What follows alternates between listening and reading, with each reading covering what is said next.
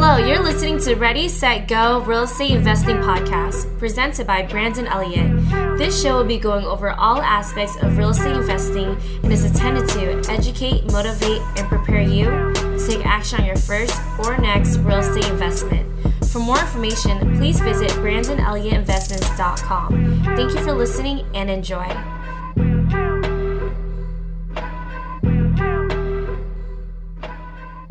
Welcome back, everyone, to Ready, Set, Go Real Estate Investing Podcast. I am your host, Mr. Brandon Elliott. I'm excited today. We have a special guest from the East Coast, Philadelphia, for anybody out there that doesn't know Philly. And that's really cool because that's my home area, New Jersey. And I grew up going to Philly a lot for, all of our home teams and all that stuff. But for real estate, we have an awesome boss lady in the house that has been crushing it.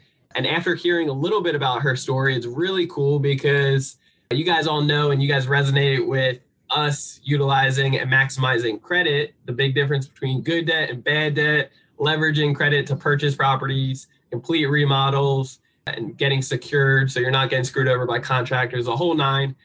This woman right here has done the exact same stuff, been able to build up an awesome portfolio and doing all through the BRRRR strategy. Utilizing Section 8, the whole nines. Very, very excited to have you on today. So what's up, Janelle? How are you? And how's life going? What's up? Life is going good. I'm actually from New Jersey, but I moved to Philly. It's just because the market over here is cheaper. New Jersey taxes are crazy. It is.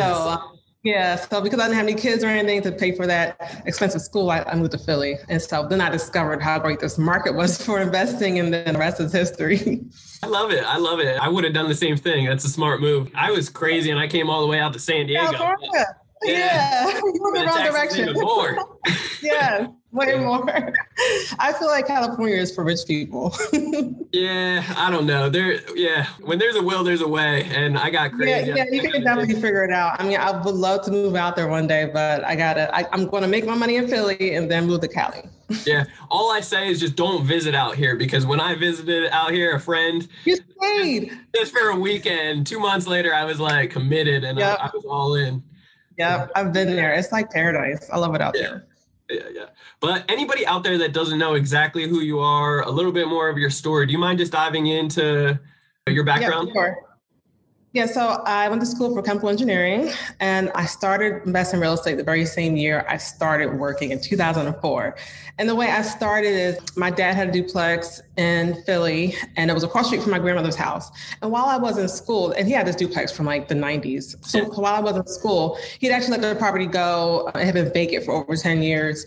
And my grandmother called me and told me it was about to go for share sale. And I went and I got a student loan. I paid it back taxes, about $5,000. So then I kind of forgot about it again. I graduated, started working. And then she called me again one day. She said, they're about to tear it down. And I knew this house was in really bad shape. It had been raining for years. The roof was terrible. The wall in the back was collapsing. It had broken joists, everything. And so they were going to tear it down. So I had to go and find out what the violations were. As I was doing that, there was a contractor, because this was in the building where they all go and get their permits. So he heard my story and decided to help me out. He said he can do all the repairs. And it was like, the angels were singing, oh. Because I remember in that moment, I felt such despair. They're reading off these lists. I've never heard of half these things. I knew it wasn't in bad shape, but I didn't know it was in danger of collapsing. But basically, it's like a dangerous type of long list, right? And they just go. It was. If you go in there, you could break your neck. But I got a cash advance for my credit card, which I don't recommend doing, but that was kind of all I knew at the time. I was in school before then. I got a student loan, that was all I knew. And then I got the credit card. So I got another $5,000, paid them off. And at that point, I was like, I spent $10,000 on this house. I don't know what to do. I started getting some estimates. They were all crazy. I didn't have any money.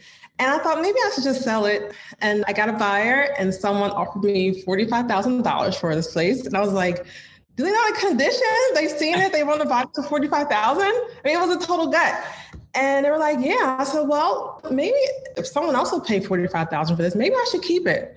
So I decided to keep it and say, I'm gonna figure this out. And serendipitously, my mom is a hairdresser, and she had a client, and her client had a house around the corner.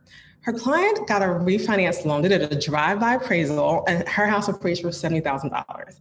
And I was like, drive-by appraisal, that would be perfect. So I fixed up outside of the house. Yeah. I put new windows, I painted, I put a new door on there, and they did a drive-by appraisal. If they had drones back then, I would have been in trouble.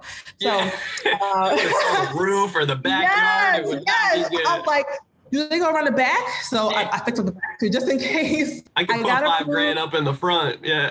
Yes. So I got approved and I got $63,000 as a line of credit.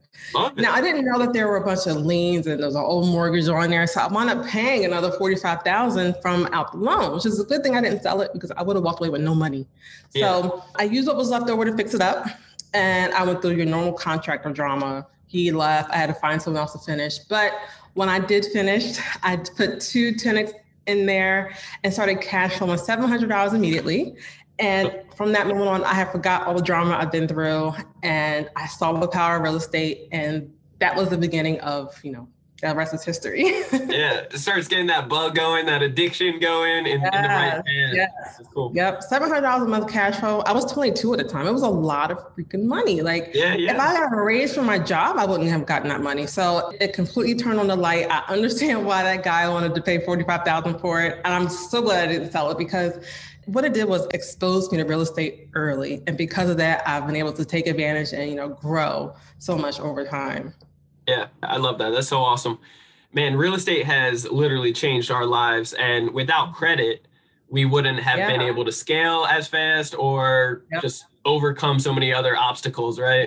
So it's really a huge blessing. Do you mind just diving in a little bit more on like the numbers of that? Just the whole from beginning to end, what was the rehab cost? So he had quoted me at $25,000, which was like, I had a little bit left after my loan from that. And so after I paid him about 20, and it was like almost done is when he left.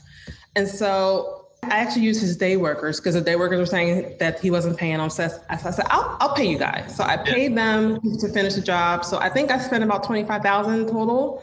And back then that wasn't like a BRRRR strategy. So I didn't do a refinance till a few years later.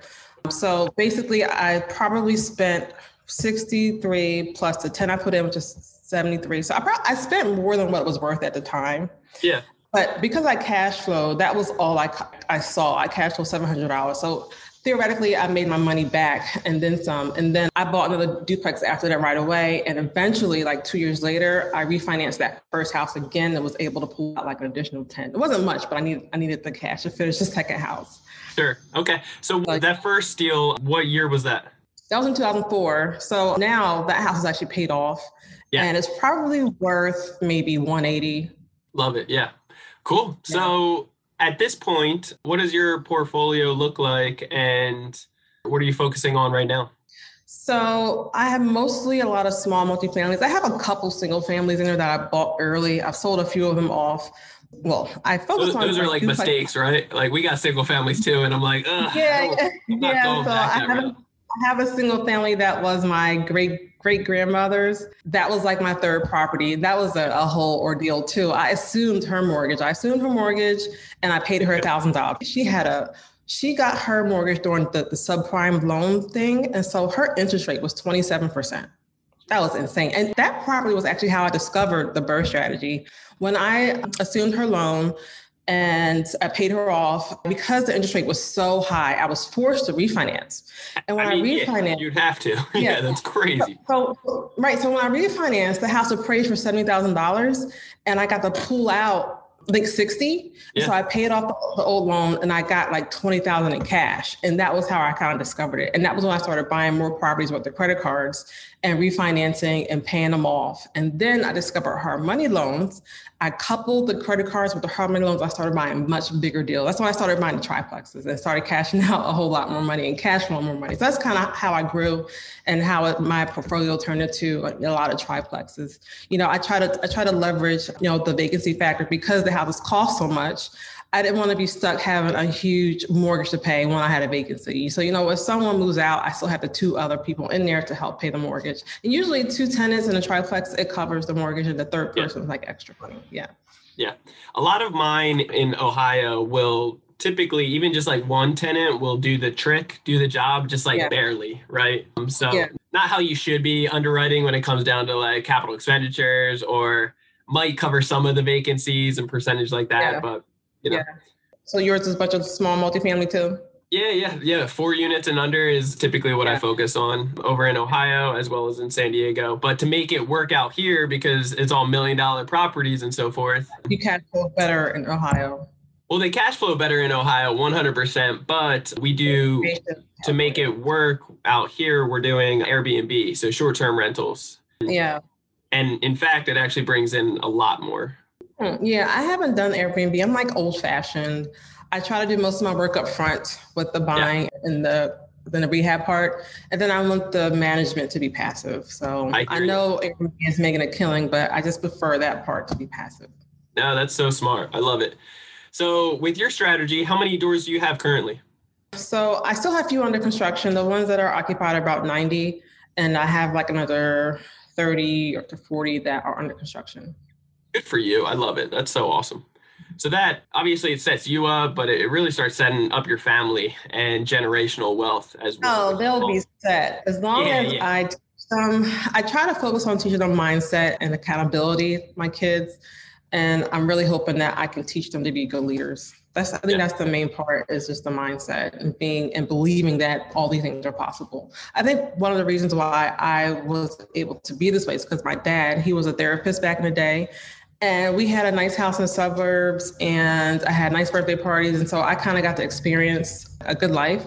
Yeah. And then once I divorced, things got a little hard for me. And I've just been kind of, striving to get back there and having that good life again. I'm trying to get to the suburbs. I haven't gotten back there yet, but that's my goal. My next house is going to be in the suburbs. I love it. Good for you. That's so cool. So with your strategies, I mean, you got 90 doors that are active right now, so with tenants and so forth. You have a property management company or team that you... I had tried several property managers, probably about 4. It was usually after I had a baby. I just needed help, and they are terrible. Yeah. No one's going to watch for money like you. They take forever for turnovers. I was getting so many issues with them. They were like, take the rent from one house and pay the water bill on another house when the tenant was actually supposed to pay the water bill. I'm like, why would you do that? I need this money to pay the mortgage. Yeah. Let's go after the tenant for that water bill. So they were making all kinds of mistakes. They were frustrating me. They were frustrating the tenant. And so we decided to do it in-house. So we used the same program that they used. We set a lot of our tenants up on automatic payments. A lot of our savvy tenants will do like a maintenance request through the app. Other ones still call, like the older ones still call. So we've been able to manage it pretty well. But now that we've gotten, like between me and my husband, we're almost at 200 units. And so we have started hiring. He has a couple VAs. I have an actual assistant. I do want to transition and get a VA. So we're trying to convert it to passive. I've been in active investing for so long. I'm kind of tired, and I want to transition it to passive. So I prefer teaching in-house exactly how we run it versus relying on a property manager, because we do turnovers just like that. We find other tenants like that. So yeah, we think in-house is better. And whenever I do my mentorships, I'm going to teach them how to do it too. It's really not that hard. We do a better job. Yeah, I can't agree with you more. Like, we've gone through the same process. We've tried hiring out in the past, and they're like criminals. So yeah, for maintenance is crazy. Yeah, so we ended up just keeping it in-house and building systems around it. And we screen just like a bank. So So what kind of software are you using for the management? I use Buildium. I know people use AppFolio or Buildium, but we use Buildium. I forget why we picked it over AppFolio, but they probably do the same thing. Yeah, very good. And then, so how old are the kids now? Sounds like they have a job coming up soon if they're... I wish. I really want her to handle my social media. Yeah. My oldest is only 8, and I have an almost 2-year-old and a 4-year-old. So they're still pretty young, yeah. Yeah. Give them a couple more years. Yeah, a few more years. Like she's on a tablet. I'm like, you're going to have all these apps, the social media down pat. You're going to get into this. Because I don't really like technology. I'm older on the spectrum of tech. And I'm surprised that I did go on Instagram now. I got on Instagram a couple of years ago, and I've gotten these reels together, and I have one go viral. So I'm getting the hang of it. I love it. I'm the same way. So you and your husband both have two separate type of real estate investment portfolios? We're separate. Yeah. We're separate. We have a couple together that we just use for the household bills, but for most part, we invest separately. Yeah. I started my own portfolio years ago. I don't want to mix things up, so we just do better. Yeah, we both have our weaknesses, and so we help each other here and there, but for the most part, we do invest separately. Cool. So I get this question a lot. I don't know if you do, but a lot of people out there wonder or ask the question of like, how do you invest or work side by side with your significant other on a regular basis? And I don't know if that's like the daily, what you guys do, because you guys do have two different portfolios, but it's real estate. It's in the same backyard. So yeah, real estate is really a tense endeavor, especially when there's problems, and both people really have to be on the same wavelength. And when you're not, it just causes issues. And I mean, I've heard couples getting divorced over a rehab. It's really tense. And so we bought like 10 properties together. We did have a lot of arguments. So we just decided to invest separately, and things have been better because we both have strong personalities, and we were just clashing a lot. We were just, let's just do separate. It was a hard decision to make. It's like, we're not breaking up. We're just investing separately. That's all. And we're both thriving separately. So I'm just as happy for him when he has a big purchase. He's just as happy for me. And it all goes into, and helping the family. So it doesn't matter. Yeah, I love it. That's so cool. Yeah. Do you have any like words of advice for somebody out there that like wants to work with their significant other, or like they're just not on board? Or you're asking the wrong person. I hear you. Yeah. I do think it's good if you have clear roles and that you're really sure that you are comfortable with these decisions later. Try to make sure no one is doing more than the other, because when someone gets tired, you'd be like, well, you're not doing this. You're like, well, you didn't tell me you wanted me to do that. So I think you should just establish clear roles and make sure they're kind of fair and everyone is happy with the roles that they're doing. They don't want to do anything that they're not happy with doing. So, that's so good. I always say like full communication, full transparency with each other is like for any relationship, friends, family, loved ones, like it's the most crucial thing. And then I meet a lot of guys that are like trying to drag their wives into something that they're not. I'm okay with that though, especially if women aren't familiar with it. Because I know a lot of women who were hesitant at first. And then when they did get involved, they're like, oh, I pretty like this. It's cool. I like the design part, or they're good with the details and numbers. So I think it is good if they try to introduce their wives to it. And if they don't like it, fine. But, just try. Yeah. I always try to tell them like, stop focusing on that and like trying to, drag anybody to anything. Go through, like, show the success, like figure it out yourself. And then afterwards, the proof is in the pudding. They're going to be attracted to it, Yeah. Show them the success. Don't like harp on the bad things until they're convinced, because it was like, I told you this wasn't a good investment. I told you this real estate stuff. So-and-so was like, this is bad. I told you. So no. So hide all that stuff at first. Show them the good stuff just so they can see the proof in the pudding. Just like you said, they have to see the results and then they'll be like, oh, okay. Yes. Real estate is great. So I think you should do it that way. I love that.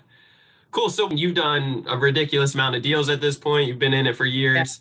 What kind of learning curves like come to mind right away that were something very pivotal for you to not make those same mistakes again, and something that the listeners could really learn from? Well, I always recommend people not do a learning curve that is too steep, because you get overwhelmed. Real estate, I keep telling people, I know people say real estate's passive, it's easy, just do this and do that, but it's really not. It's not that easy. It takes a lot of discipline, a lot of delayed gratification.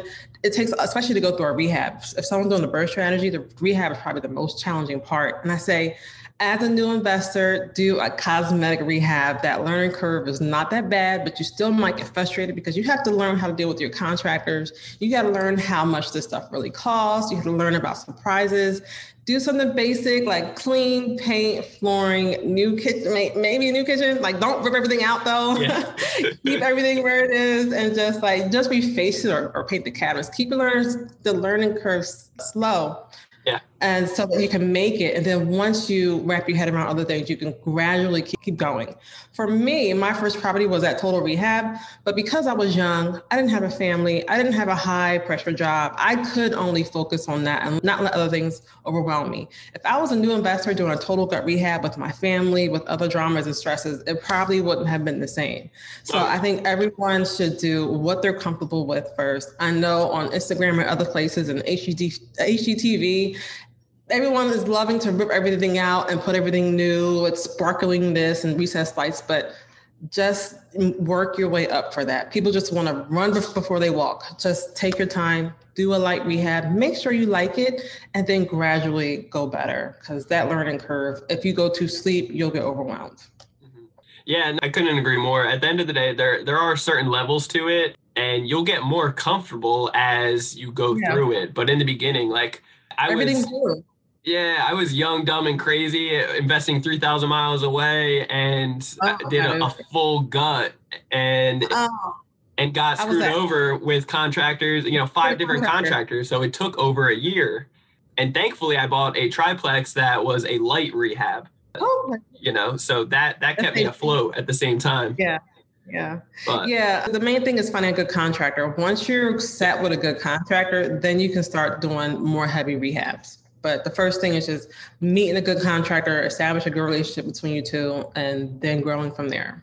Yeah. And I wanted to ask you about contractors, where you're finding them, how you're building that. But I also want to touch on it for just a quick second. The leadership skills, I think you brought it up earlier as well. Just you want to develop your children to have strong leadership and strong mindset.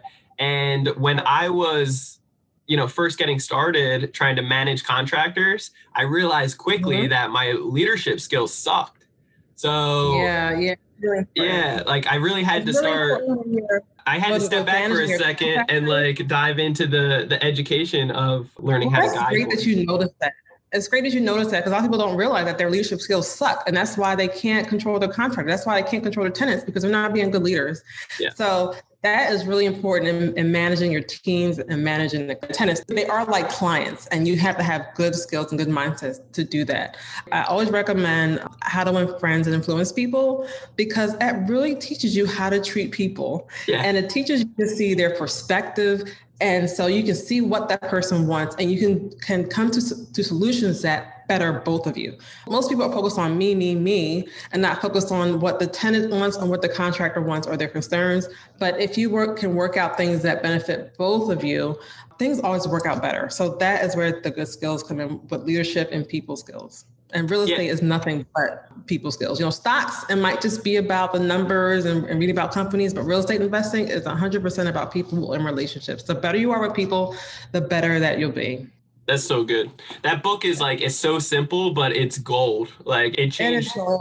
Yeah, it changed 3 different relationships in my life, instantly after I read that. And I was like, oh man. It's a classic.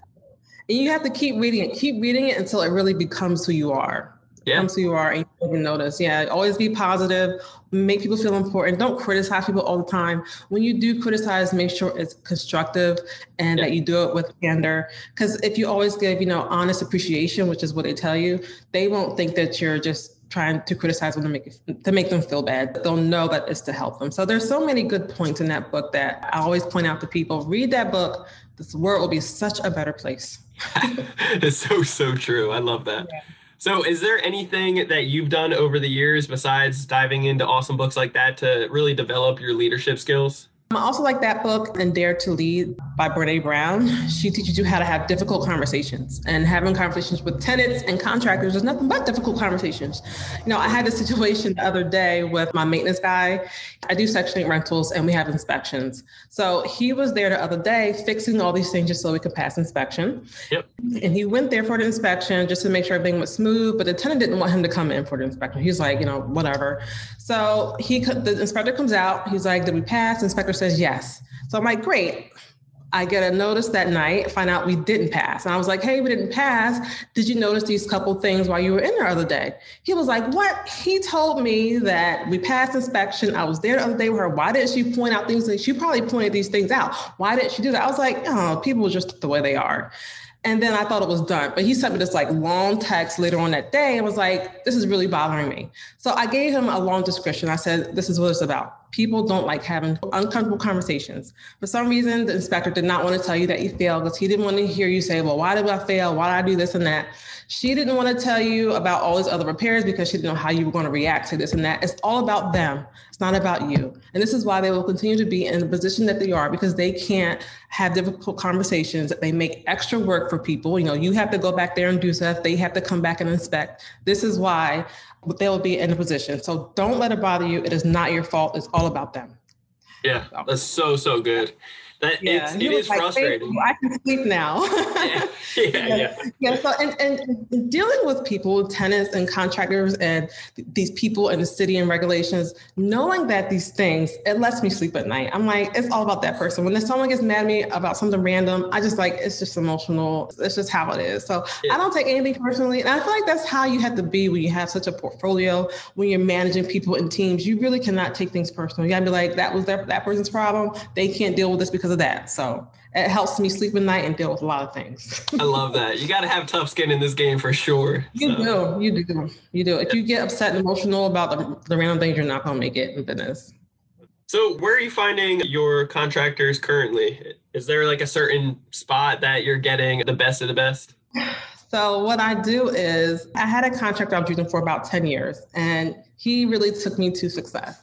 But last year, I'm going to tell him this, but he's going through a divorce. And so he was not able to work on my last few deals, which really messed me up because I usually keep a pipeline of properties for him. Like I close on one and I get more under contract. So I'm really backed up. I have about 7 and they were big jobs. So because of that, I had to find all new contractors, which is hard. It is hard to find good contractors. You have to keep going through people until you find one. And him, I went through 5 people before I found him. So I find people through referrals, but usually they don't work out. Really? I find them through, yes, because you have to find a contractor who works for you, works good for you. So everyone is different. Not everyone can work with me, and I'm okay with that. I'm not a good coach for everyone, and I'm okay with that. So I actually find a lot of my contractors on Craigslist. I know that's like a misconception that Craigslist people are bad, but there's not. There's a lot of hidden gems, diamonds in the rough on Craigslist. People have good talent, but they don't know how to go out there and get people, so they're on Craigslist. So I find contractors on Craigslist. I teach them how to get licensed and insured, and I try to teach them how to build their own team and kind of just take over the project. So that's kind of what I did with my first guy. He was a small guy. He wasn't licensed and insured. And once I realized that he was good and that I could like rehab him, that's what I started doing with my other guys. So yeah, I found at least 2 good crews on Craigslist recently. And yeah, it works out good. So I have a whole script that I tell people, like tell them this in the ad, list pictures. And when they call, talk to them and see what they're about. So you can find really good people on Craigslist. Now, at this point, do you know, obviously you've seen the before and after of good and bad contracting, but do you know for a good majority of what a deal needs? So basically the biggest thing that a contractor has to have is outside motivation. If you get someone who's older, doesn't have a family, doesn't really care, then he doesn't really have the motivation to be there every day working. You get someone who's young, has a family and kids and families to support, they're going to be there every day working on your job. And I like getting people that are small on Craigslist because they don't have a lot of jobs and they'll stay on my job and work on it completely. If you hire a GC, they are usually managing various different jobs and he's going to fit you in wherever he can. So that's why I like to go on Craigslist and kind of find just like my people and keep them working on my stuff. Yeah. You know, I wasn't anticipating that response, truthfully. I know. Yeah. Right now we're in the season of finding new contractors as well, or just handyman to be able to get some stuff done. But we've always gone off of referrals because any other time that I try drifting off and going a different route, it usually bites me in the butt. But I like it. It's a smart approach. It is. Yeah. There's a lot of good people. I mean, there are some bad ones on there, but once you talk to them, you can kind of discern who's going to be good and bad. And then you just try them out with something small. Try them out with something small, see how it goes, and then start giving them bigger stuff. Don't give anyone who's brand new a whole project, even someone who has been referred to you. You guys might not match. Start out with something small and then take it from there. As far as leads go, how are you typically pulling in your leads currently? Well, I have a lot of wholesalers that I've been working with. I think the best I know a lot of people source their own deals, but I just don't think that's my strength. Strength is doing the renovation part. And so what I did was I built up good relationships with wholesalers. I networked, and once they found out that I could close, because I use hard money lenders and use credit card, which is like just easy cash. Once I realized I can close, they feed me deals. Has there been any tips or tricks? We teach credit. We've been able to do the same thing, purchasing properties and building huge credit lines and the whole nine. But is there anything that you recommend to the audience that has helped you be able to build up big credit lines or just get more credit? I think, people are caught up in the business credit right now. I tell people that it doesn't really matter that much if the bank knows that you're refinancing and paying those cards off that are on your personal credit, as long as you don't have any late payments. That's the main thing. Don't have late payments. For me, it has been a big deal. When I maxed out, my credit score might dip to like 660. Yeah. But because I have a relationship with my lender already, and he knows that we're going to pay him off on a refinance, he doesn't really care. He's just looking at the actual report and not the score. I feel like a score is really for when you're applying for things online and the computer is kind of doing the analysis. But when you have a person who's looking at your application, they're looking at you as a whole. They're looking at your portfolio. They're looking at how the property cash flows to qualify you for a loan. I do most of my loans with commercial loans. So they make sure the ratios of cash flow are good versus, my ability to pay it back. So I think it's important for people to focus on not having any late payments. Don't focus so much on whether it be in personal or business. Just get whatever you can apply for. Ask for increases often. As soon as you pay it off, I would wait a couple months and ask for an increase.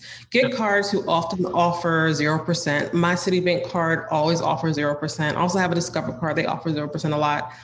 And when you do your budget, I usually work my interest payments in with my budget. So I allot $10,000 to go strictly towards the payments of the cars just so I can maintain them during the renovation. And I don't use leverage unless I know I have a team in place and I know I can refinance afterwards, because you don't want to be stuck after your 12 months expires with a high interest rate after that 0% is over. So always have your systems in place and make sure you can refinance afterwards, because it's just temporary. You refinance and then you pay the cards off and you do it all over again. Yeah. So that whole Dave Ramsey approach out there. Yeah, you and me both. I'm like, man, it's a certain avatar that he's talking to, right? And it's not somebody that's savvy. Because there's a huge difference between good credit or good debt and bad debt, right? Yeah. So, I feel like he's the extreme just to get people out of debt. But then once you get out of it, it's time for you to pivot and learn from someone else about how to invest and grow. And you need leverage to grow. It's really helpful. Capital is really what keeps us from growing. And once you learn how to use it, you learn how to manage it, which is important. You can use it and grow your wealth.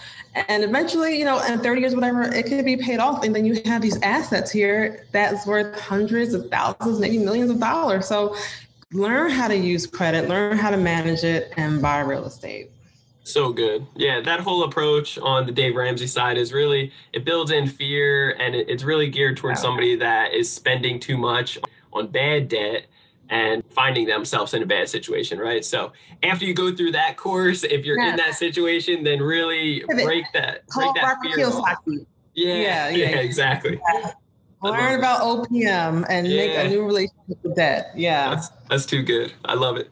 Well, you've already built so much. You've created so much, which is awesome. I know you got a family and just some awesome things ahead, but where do you see yourself in the next few years, or what kind of goals do you guys have? Either just individually or you and your husband together for the family. I would love to hear where you guys are heading. Well, like I said, I'm tired of the active real estate investing. I'm tired of fighting with contractors. I'm really trying to transition to more passive. The systems and being passive. And people have been asking me to teach and mentor. So I think I'm going to transition into that, helping people, teaching them, doing some speaking engagements. And once I take a break, because I do actually like real estate investing, I think I'll do larger multifamily. Oh, yeah, that's exciting. Yeah. Very cool. Yeah. Well, I appreciate your time so much. It's really great to just see another boss woman in the space and just crushing it, So you're doing very, very awesome. I'm excited to see what the next 5-10 years looks like. I'll definitely be following along and watching. But for anybody out there that doesn't know how to either connect with you or social media links, websites, whatever, do you mind just blasting that out there for a second? I'm very active on Instagram. I put my tenant drama on there. I had a squatter recently that I've had him for like over a year. I finally got him out, so we're all celebrating. I have that kind of drama. I got my contractor drama. And I tell you like how I fix these problems too. So you can learn from there, be entertained from there. I'm doing these reels and I have one go, I think I told you I had one go viral. So find me on Instagram, Janelle, Janel Wilson, Wilson on Instagram.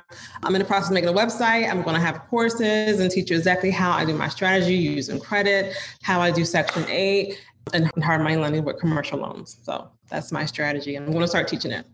I love it. Well, I appreciate you, Janelle. Guys, if you reach out to her, she is a boss in so many different areas, and you can learn so much from her. I just have some awesome notes right now, and this was just like 40 minutes. So I definitely reach out to her, support her, and follow along. Definitely looking forward to what you guys have coming out with the courses and stuff like that in the future. It's going to help out so many people, which is very exciting. But if you guys want to get a hold of me, you can find me at Instagram. It's Brandon Elliott Investments. And then on Facebook.com/Brandon Elliott Investor. Otherwise, if you're looking for credit repair done for you services, then creditrepairmobile.com. Otherwise, if you're really just interested in being able to get educated, join our mastermind group for Credit Counsel Elite and understand how to fix your own credit very quickly or build up several 6 figures in funding or even up to 7 figures in funding on business credit, and then be able to leverage it into real estate or Walmart automation stores, all that fun stuff. Get the free travels. Then what you want to do is check out and you can apply if it's a good fit for creditcounselelite.com. With that being said, make sure you guys hit that subscribe button so you get the newest notification every single Monday, and leave a review. Let us know how you guys are feeling about it. But I appreciate you guys all for tuning in. Janelle, you are the best. I appreciate you so much. God bless. Having this fun. Thanks, guys. Till next time. This has been another episode of Ready, Set, Go Real Estate Investing Podcast, brought to you by Brandon Elliott. For more information, please visit BrandonElliottInvestments.com. Also, please don't forget to like, share, and leave a comment below. Thanks again for joining. Until next time, God bless.